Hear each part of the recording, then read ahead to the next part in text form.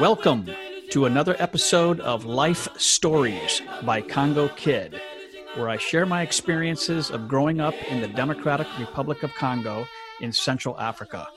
My hope is you find knowledge, entertainment, information, and insight of another culture and a new perspective of the Congolese people and Africa. All right. Well, this is Jeff Eels on the air for the first time with his daughter, Diana. And she's the one actually who had the idea to do this. And I thought I'd let her tell the story of how we were together last January in Florida, visiting her and her husband and our little granddaughter. And we went out to lunch. My folks showed up and we spent half a day with them. Went out to lunch and we were sitting back at the house just chit-chatting, and I started telling a story about a crazy adventure that I did when I was 20 years old, driving halfway across Africa. And I finished telling the story, and Diana looked at me and says, "Dad, you really need to record this." And of course, Diana has a little bit of my personality, not a lot, but there's always an edge about her. So there's always a little bit of sarcasm and jocularity. And so I turned back to her and I said, "Are you mocking me?" Because, of course, she's my daughter and she would do that. And she said no. So I asked her what she meant. So I'll let her say it in her own words. Sure. Well, hello, everybody. My name is Diana, as he said. I am a huge podcasting fan. I've actually been on a number of podcasts as a guest and as a guest host several times now. And I had thought about doing my own podcast for a long time. It's never really come to fruition, but when my dad started telling the story last year, I was like, wow, this is actually a podcast opportunity. So I want to live vicariously through him in having the actual niche topic for a good podcast. And so I made the suggestion, and now it's actually here, and I'm very excited. I think it would be awesome, not only for me to have these stories documented, they're much more dramatic. They really come to life when you hear my dad say them, as opposed to just reading words on a page. He can just be much more animated, and that comes across much better in a podcast, in my opinion, than in like an article or a blog post. So I want to have them just for my own edification, but also to be able to pass on to our family. My daughter would hopefully one day enjoy hearing her grandpa's stories from Congo, and other family members too. I think there's a lot of people who don't know a lot of my dad's history and stories from his upbringing. And, I grew up hearing them, but I don't recall a lot of them. I was very young. And so to hear them as an adult, I think I'd have a new appreciation for what he experienced there. So yeah, like I said, I'm really excited that he's going to pursue this, and hopefully can get some great stories out of other people from his past as well. Yeah, so that's sort of started it. I probably should mention that about 2 or 3 months before, back in 2018, I'd been talking about starting a blog for several years. I've been talking about it. Only a decade too late. And finally, my daughter-in-law, Megan, she said, she goes, "Jeff, just get a platform on medium.com and start writing," because I've been told I'm a pretty good writer and I had a few stories to tell. So I did. So a few months before, I'd started documenting and writing some of the stories of my life and life lessons and whatnot, and just things that I'm interested in, for the sole purpose of trying to improve my writing and writing in different styles. So I'd already sort of started that process. And then I also should mention that Diana planted the seed when she was getting excited about hearing that story and suggesting that I record it for her benefit and for my granddaughter, her daughter's benefit. And I started thinking back about a year or two before, when my wife and I had transferred all of our worldly assets into our family trust. And we met with the attorney and we're doing all the paperwork. And part of the package was a 1-hour interview, which she called Cherished Memories. And we had 15 or 20 topics to pick from. And she met with us one evening and set a tape recorder down on the table and just interviewed us. Started asking her questions, where we'd met, talked about our first, house, talked about why we had children, talked about if we knew we were going to die in 20 minutes, what would we tell our children? What were the legacy we'd like our children to have? And that's not necessarily money, Diana, so don't think you're going to get all our money. But it was... Yeah, hey, I married up, man. Yeah, you did. But mainly it was just, a really good opportunity for us to think about, what we want our children to have learned from us as parents and how we want them to live their lives and hope they live their lives. And also that they'll pass on certain things to their children, which are our grandchildren. And the story she told was very interesting. I'll let Judy Ross say it in her own words. So my dad, he went into the hospital for open heart surgery, and we were told that it was very routine. There was no risk of, anything going bad. So we were not at all concerned. And then the doctor came out and said, the only thing that's keeping your dad alive now is the skill of the surgeon, because his heart was in such bad condition. And we were shocked. We're like, what do you mean? We didn't know anything about this. So our dad just didn't tell us quite how bad his heart was. So that was the first time that I thought, oh my gosh, my dad might pass away. And he ended up recovering from that surgery, and he was in ICU. And I remember thinking, gosh, I wish I had asked him what was an important life lesson that he learned. My dad was not a man of many words, but he was super, super smart.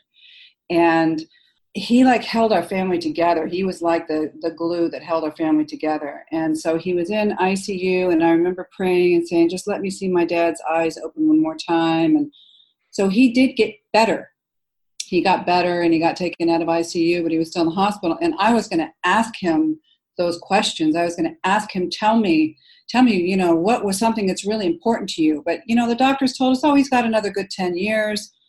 And I didn't want to upset him by asking him some deep emotional things. So I didn't. And then he took a turn for the worse and he passed away. And I was just so sad that I didn't have that information from my dad. And the very first thing that you forget about someone when they pass away is their voice.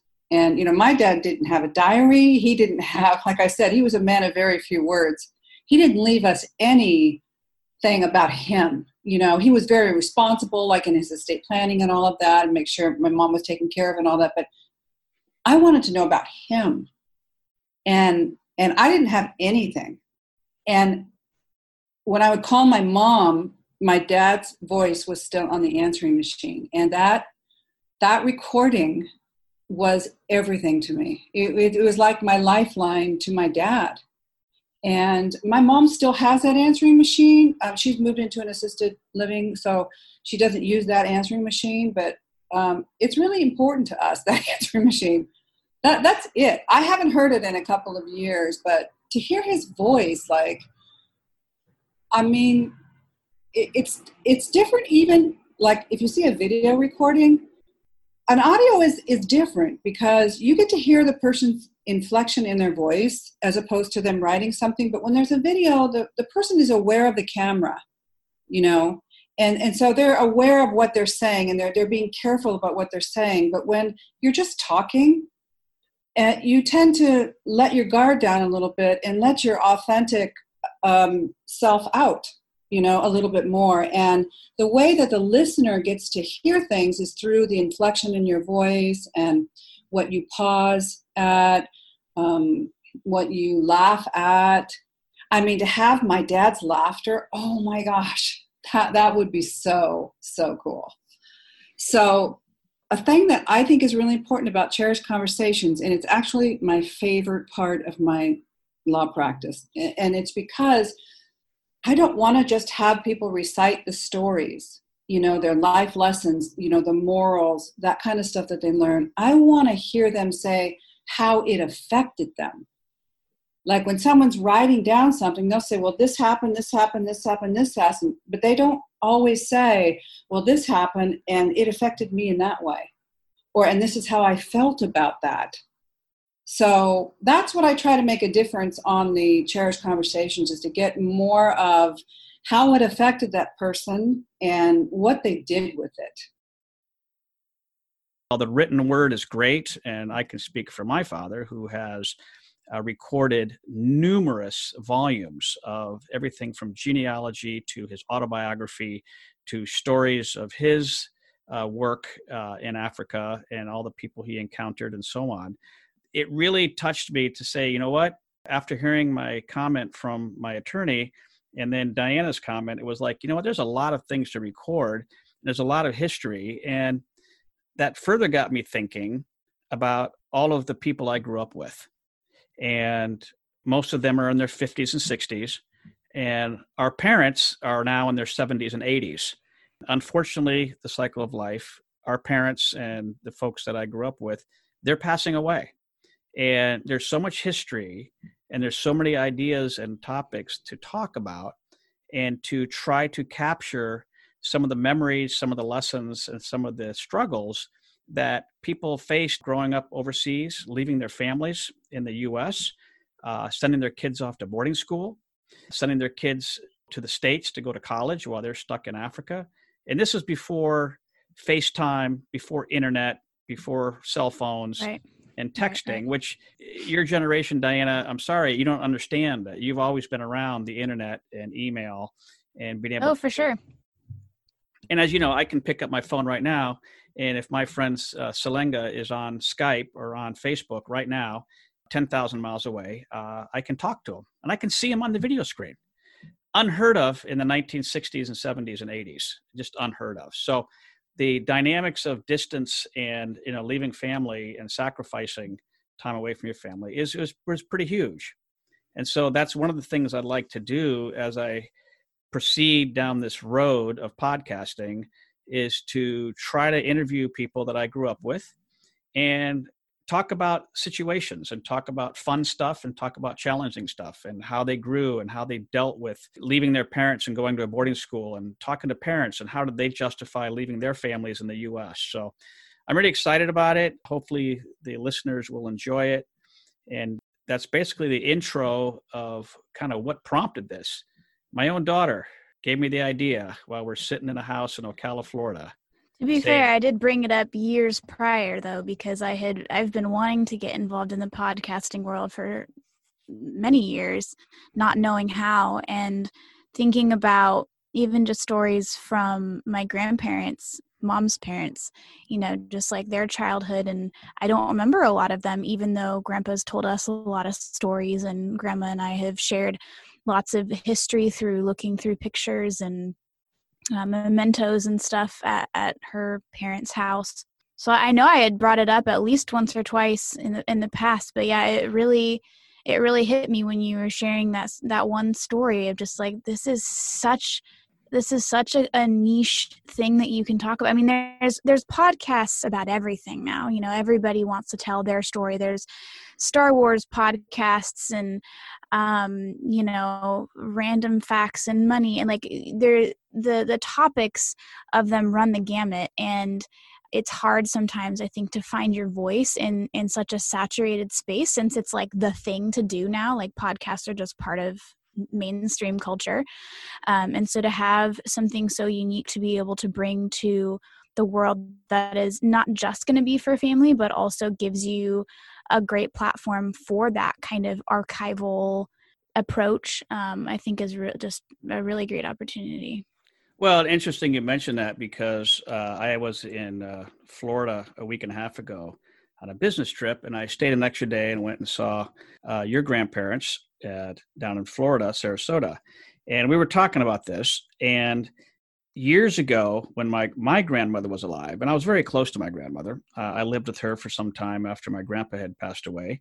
And they set a cassette tape recorder on the table and just started asking her questions. Tell me about the hardware store, and tell me about the car dealership, and tell me why you moved down to Florida. And they literally just sort of let her talk. And they'd pop in with a few questions here and there to keep the narrative going. And they recorded my grandmother just talking about her life and growing up as a child in Michigan and no electricity and outhouses and just all this great stuff. Well, tragically, they took the tape and recorded it onto a typewriter. And so now it's written, which is great. But I couldn't put a price tag on having that cassette tape, listening to my grandmother speak and tell a story and hearing her voice, who I listened to for 20 some years before she passed away. So your point was well taken. It's great to read, and it's great to have the written word documenting history and stories, but being able to hear the voice and hear the inflection and hear the excitement and hear the tonal changes in retelling a story, I think has a lot of value, more value than just a written word. So hopefully the listeners will enjoy as we start this journey. And I have trying to narrow down who I'm going to talk to first, but hopefully it'll be interesting. And that's all I have. So I just wanted to kick off the podcasting career here. Hopefully it'll be long. Maybe it'll be short. We shall see. But wanted to say thanks to my daughter for kind of giving me the prompt and really making me think back to my the attorney who captured our message, and it's in on a thumb drive in our safety deposit box. So if Mom and I get hit by a pie truck, Diana and Kevin, my son, can listen to it, and hopefully it'll be precious to them. Will do. I'm excited to see where this goes. So that's it for this episode. I hope you enjoyed it and will join me again. Other episodes and blog articles on a variety of topics can be found at congokid.net. In addition, Life Stories by Congo Kid podcasts can be found on Apple iTunes, Google Podcasts, and Spotify.